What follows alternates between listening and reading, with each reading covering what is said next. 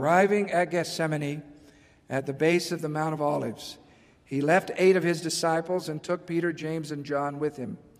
Matthew, who was with Jesus that night, recorded this sacred event. And he began to be sorrowful and very heavy. Then saith he unto them, My soul is exceedingly sorrowful, even unto death. Tarry ye here, and watch with me. And he went a little further, fell on his face, and prayed. Luke, who was not present, but had interviewed eyewitnesses, added, And being in agony, he prayed more earnestly, and he sweat, as it were, great drops of blood, falling down to the ground. In the olive orchard, on the Mount of Olives, near the olive press, Gethsemane, all the sins, sadnesses, sorrows, sickness, and suffering of all who had lived or would live upon the earth came upon him, and he bled from every pore. Alma said that he bore our sicknesses, that he may know according to the flesh how to succor us in the midst of our infirmities. The Savior himself said that he descended below all things, in that he comprehended all things. In the terrible suffering of Gethsemane, Mark said that Jesus was sore amazed. Sore amazed in Greek means astonished, awestruck. Jesus had known since our premortal life that he would take upon himself the sins of all, but he had never experienced the atonement. The agony, the pain was immeasurable. In our day, he described his experience as the winepress of the fierceness of the Almighty God, which suffering caused myself, even God, the greatest of all, to tremble because of pain, and to bleed at every pore, and to suffer both body and spirit. The all-encompassing agony that caused him to sweat great drops of blood would have left his body weakened beyond mortal comprehension. But his agony continued.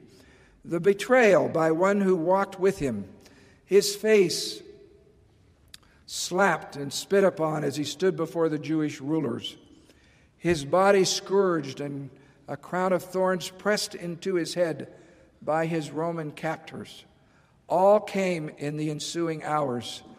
Finally, the heavy beam was thrust upon his torn flesh of his back as he moved toward Golgotha. Pontius Pilate, after declaring that he found no fault in Jesus, cowardly capitulated to the cries of the mob, "Crucify him, crucify him." And at 9 a.m. at Golgotha, meaning the place of burial, Jesus Christ was nailed to the cross. On the cross, the agonies of Gethsemane would recur, intensified beyond human power to endure. After 6 hours on the cross, Jesus cried out, "It is finished. Thy will is done." The Savior turned the final page of his mortality. His sacrifice for us was accomplished.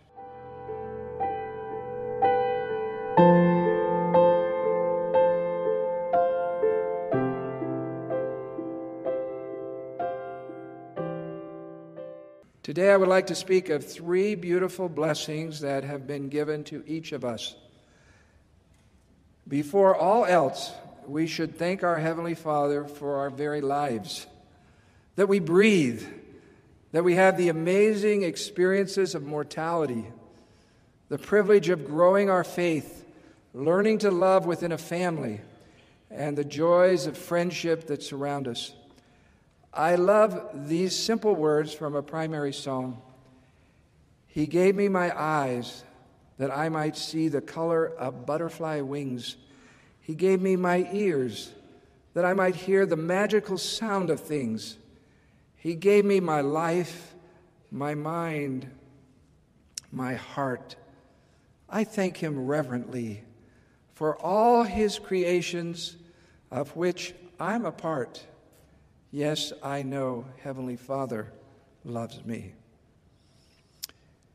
The greatest of God's gifts are given to almost everyone. I might just insert here, to feel God's love. I have found that if we are attentive, every human being who has ever lived has felt our Heavenly Father's love. Some of us feel it more often maybe than others, but we have all felt it, and we need to remember that, reflect upon it, think about it, and seek it. The fact that the gift comes to all does not diminish the magnificence of the gift. Quite the contrary. King Benjamin taught it this way: if you should render all the thanks and praise which your whole soul has power to possess to that God who has created you and has kept and preserved you and is preserving you from day to day by lending you breath, that you may live and move and do according to your own will, and even supporting you from one moment to another, I say, if you should serve him with all your whole souls, yet ye would be unprofitable servants. I'm not sure how old I was, but sometime before I was your age, I realized that these magnificent gifts had been given to me not from anything I had done, but simply as a gift from God. I could move my fingers, I could walk, I could think, I could love. God had given me life, independent of our challenges, difficulties, stresses, temptations, and pains. The very fact that you and I have life is a gift beyond price. Next, number 2. One of our greatest blessings is our ability to choose, to decide, to shape our desires and determine those things we will love and those things we will discard. Our ability to choose started long before we came upon this earth. In the premortal world, the Father's plan was presented. One who was known as Lucifer came forward saying, "Here am I, send me. I will be thy son, and I will redeem all mankind. That one soul shall not be lost, and surely I will do it. Wherefore give me thine honor." Lucifer did not desire to give us a mortal experience where we could learn and grow, choose right over wrong, and develop faith in God. His chief aim was his own honor and glory. How thankful we are for he whom the Father called my beloved Son, who said, "Father, thy will be done, and the glory be thine forever. Here am I, send me." We are agents unto ourselves, with the freedom to think and grow and choose, even realizing that at times we will make mistakes. I had an experience that influenced my feelings about the importance of choosing what is right. Several years ago, a friend of mine had a young daughter die in a tragic accident. Hopes and dreams were shattered. My friend felt unbearable sorrow. He began to question what he believed. The mother of my friend wrote me a letter and asked if I could talk to him and give him a blessing. As I laid my hands upon his head, I felt to tell him something that I had not thought about in exactly the same way before. The impression that came to me was this: faith is not only a feeling, it is a decision. He would need to choose faith. My friend chose the road of faith and obedience. He got on his knees. His spiritual balance returned. Now, I think just to keep you alert, put this all the way down. I'm going to ask Sister Anderson to give us a little bit of a humorous story about one of her grandsons who was choosing right. Do you know what I'm talking about? Okay. I didn't warn her, but I just thought how sad it would be that I'd bring her and you would not have the magnificence of her spirit come upon you. So this is a kind of a humorous story, but you'll appreciate it. I'm so happy to be here today with you all. A number of years ago, I was just babysitting, watching two of our young grandchildren one evening while their parents were away. And I thought I had been a really good grandmother. Everything had gone terrifically well. And then I stepped out of the room for a minute, and all of a sudden, there was this loud cry. And so I rushed back into the room, and our little, at that time, 2-year-old grandson was just sobbing and sobbing. And I said, "Christian, what is wrong with you?" And he said, "My brother hit me." And so I comforted Christian and tried to get him calm and settled and feeling loved. And then I went to Clayton, the 4-year-old, and I said, "Clayton, why would you hit your little brother?" And that fast he said to me, "Mimi, I lost my CTR ring and I cannot choose the right."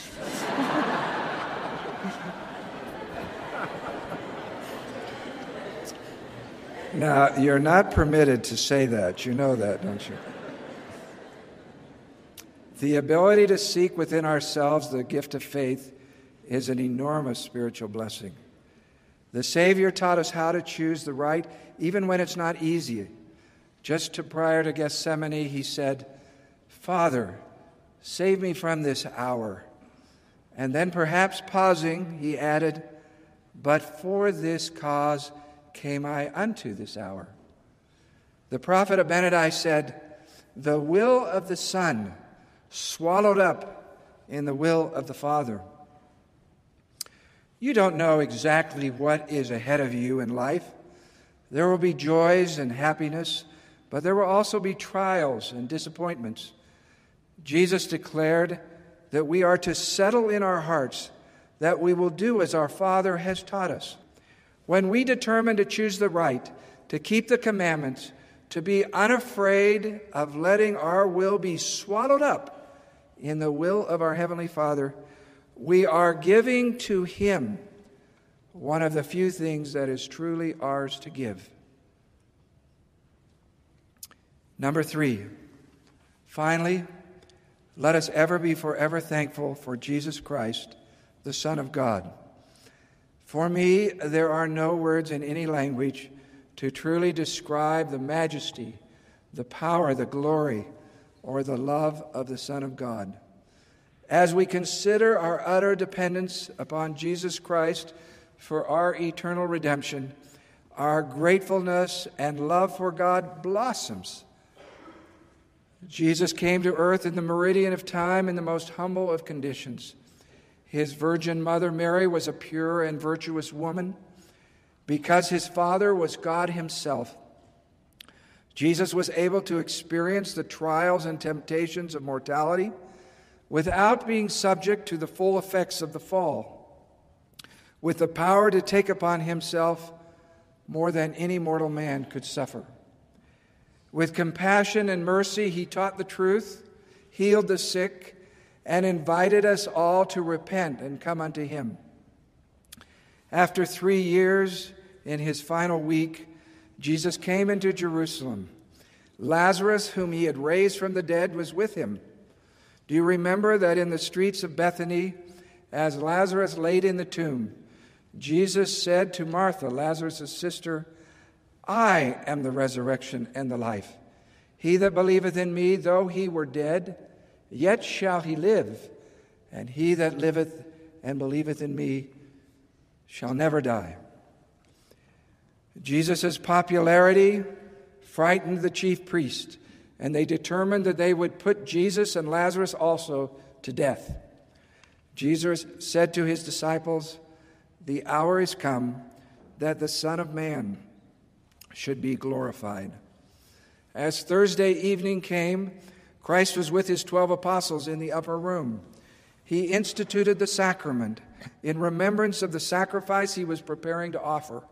He washed their feet and explained, "I have given you an example, that ye should do as I have done." He bid them to love one another. He prayed, sang a hymn, and led them outside the city walls to Gethsemane. Outside the city walls of Jerusalem to Gethsemane. Arriving at Gethsemane, at the base of the Mount of Olives, he left 8 of his disciples and took Peter, James, and John with him. Matthew, who was with Jesus that night, recorded this sacred event. And he began to be sorrowful and very heavy. Then saith he unto them, My soul is exceedingly sorrowful, even unto death. Tarry ye here, and watch with me. And he went a little further, fell on his face, and prayed. Luke, who was not present, but had interviewed eyewitnesses, added, And being in agony, he prayed more earnestly, and he sweat as it were great drops of blood, falling down to the ground. In the olive orchard, on the Mount of Olives, near the olive press, Gethsemane, all the sins, sadnesses, sorrows, sickness, and suffering of all who had lived or would live upon the earth came upon him, and he bled from every pore. Alma said that he bore our sicknesses, that he may know according to the flesh how to succor us in the midst of our infirmities. The Savior himself said that he descended below all things, in that he comprehended all things. In the terrible suffering of Gethsemane, Mark said that Jesus was sore amazed. Sore amazed in Greek means astonished, awestruck. Jesus had known since our premortal life that he would take upon himself the sins of all, but he had never experienced the atonement. The agony, the pain was immeasurable. In our day, he described his experience as the winepress of the fierceness of the Almighty God, which suffering caused myself, even God, the greatest of all, to tremble because of pain, and to bleed at every pore, and to suffer both body and spirit.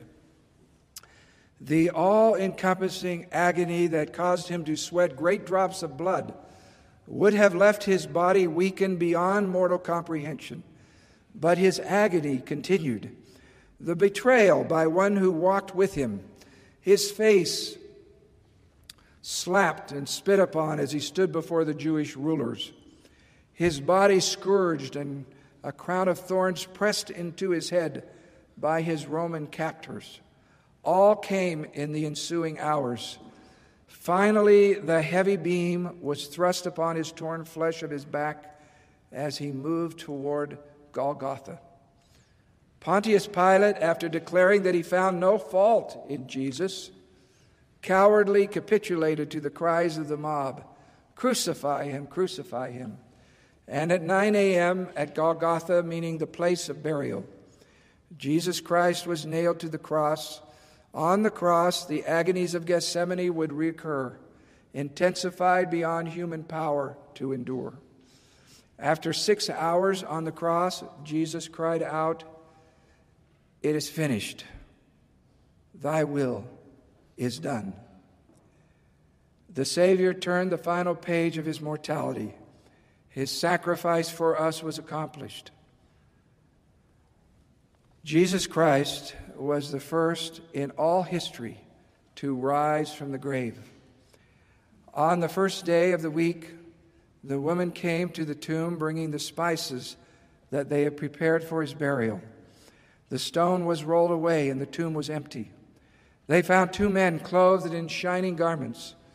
As the women fell to the earth, the angels asked, "Why seek ye the living among the dead?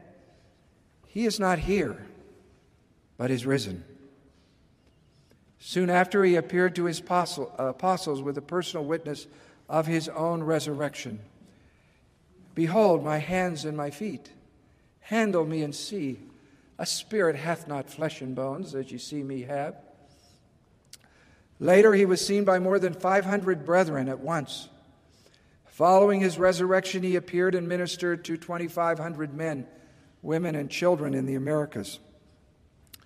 Because he lives and rose from the tomb, All mankind, including you and me, will be resurrected.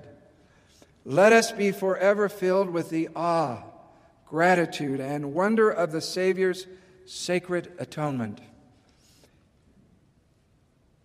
Many times, we gain the courage we need when we meet someone who has been given unusual difficulties and yet remains inspiringly grateful. I met such a person a few years ago. Her name was Laura McPherson, and I met her in the hospital. As I tell you her story, note her gratefulness for life itself, her willingness to yield without resentment her will to her Heavenly Father, and finally her love for the Savior. Laura's family first learned about her genetic disorder, neurofibromatosis, when she was 3 years old. This genetic mutation can result in the growth of nerve tumors anywhere in the body. Most people with this disorder live fairly normal lives, but some have very difficult complications. Laura is one of those.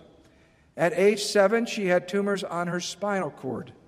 At age 12, she developed a brain tumor, and at age 17, a brain stem tumor that would not allow surgery but required immense radiation. At age 21, a tumor grew on her forearm. At age 25, she had abdominal tumor surgery, removing tumors from her stomach.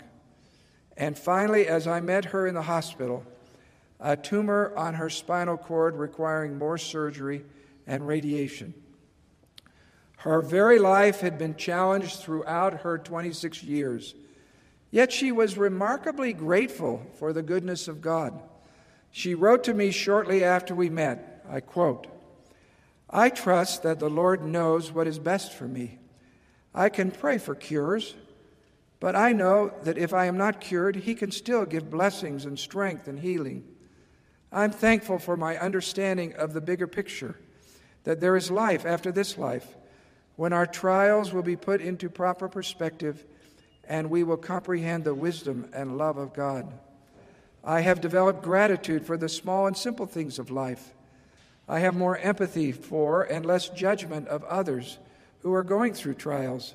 I have learned how to ask for help and receive it gratefully. I have a testimony that God still loves me and blesses me even when the trials are not taken away." Then she continued with this brief paragraph. "Whether God's healing comes in this life or the next, I know He's watching over me and is giving me and those around me experiences that will help us best fill our purpose on earth and be able to prepare ourselves to come back to Him." End of quote. Less than 2 years following my first meeting with Laura McPherson, her tumors overcame her body. She no longer had any movement below her neck. As I visited her for the final time in this life, I thought about the opportunities that had been given to me that she had never had. I had lived a life mostly free of pain. She had not. I had been able to marry someone that I loved and would hold dear for eternity. She had not. I had been given children and all the experiences of raising a family. She would have none of these experiences on this earth. Yet there was no pity, no feeling that she had been mistreated, only faith and courage. We talked about what her experience would be as she moved through the veil, who might be there to meet her, the happiness she would feel, and her satisfaction at having kept the commandments. We talked about the glorious gifts of our Savior Jesus Christ. I gave her a blessing and told her goodbye. The next Sunday, the family held a fast on her behalf, and that afternoon she quietly slipped away through the veil. Her example blessed me greatly. How thankful I am for my life, my breath. How thankful I am for my moral agency, my ability to choose right over wrong, to choose to keep the commandments. How grateful I am for our Savior, Jesus Christ, who through His resurrection has rescued us from death and who, through his pure life and willingness to take upon himself our sins as we repent, has rescued us from the chains of the adversary and given us a way back into our Father's presence. My dear young friends, my brothers and sisters, your life is before you, and I congratulate you on the choices you have made. And I thank you for desiring to follow Jesus Christ. I give you my sure and certain witness, born of the Spirit, but also of my holy ordination, that has brought to me feelings, events, experiences, sacred and personal, that I could never deny. I know he lives. He is our Savior and Redeemer. He is resurrected. He has restored his gospel to the earth.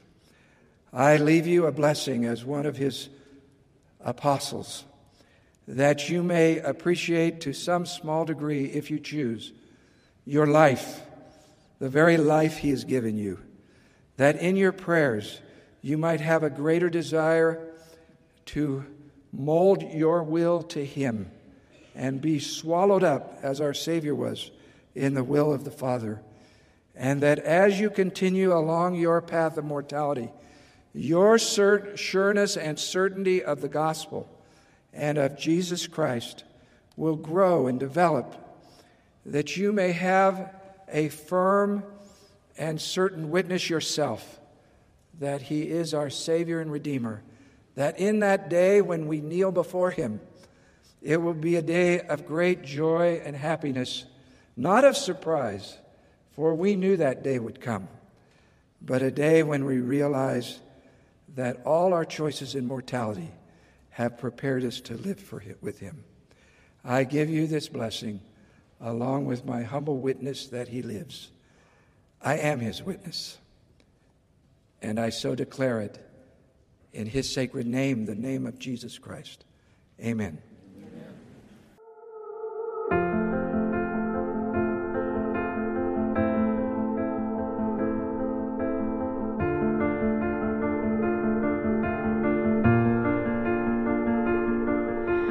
I keep fighting voices in my mind that say I'm not enough.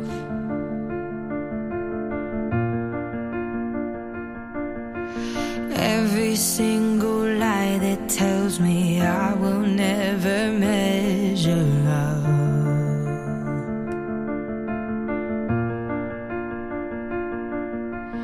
Am I more than just the sum of every high and every low?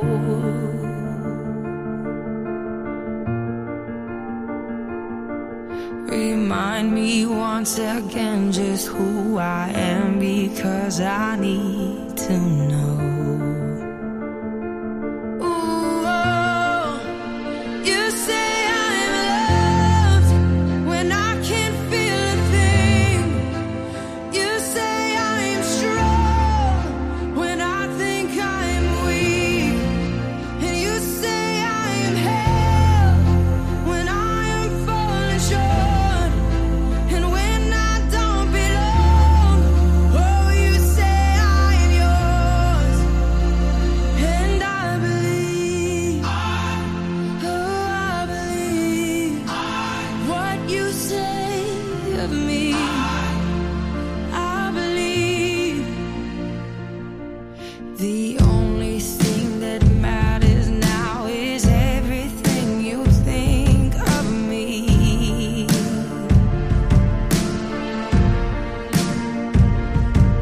In you I find my worth, in you I find my identity.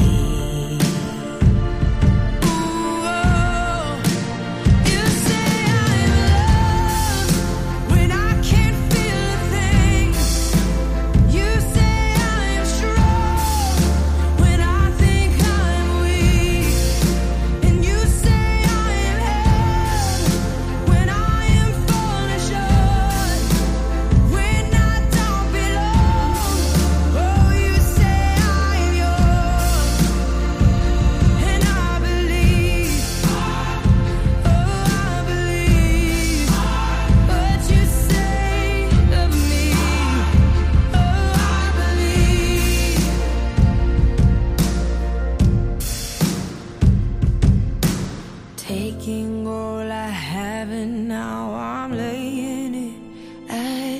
feet.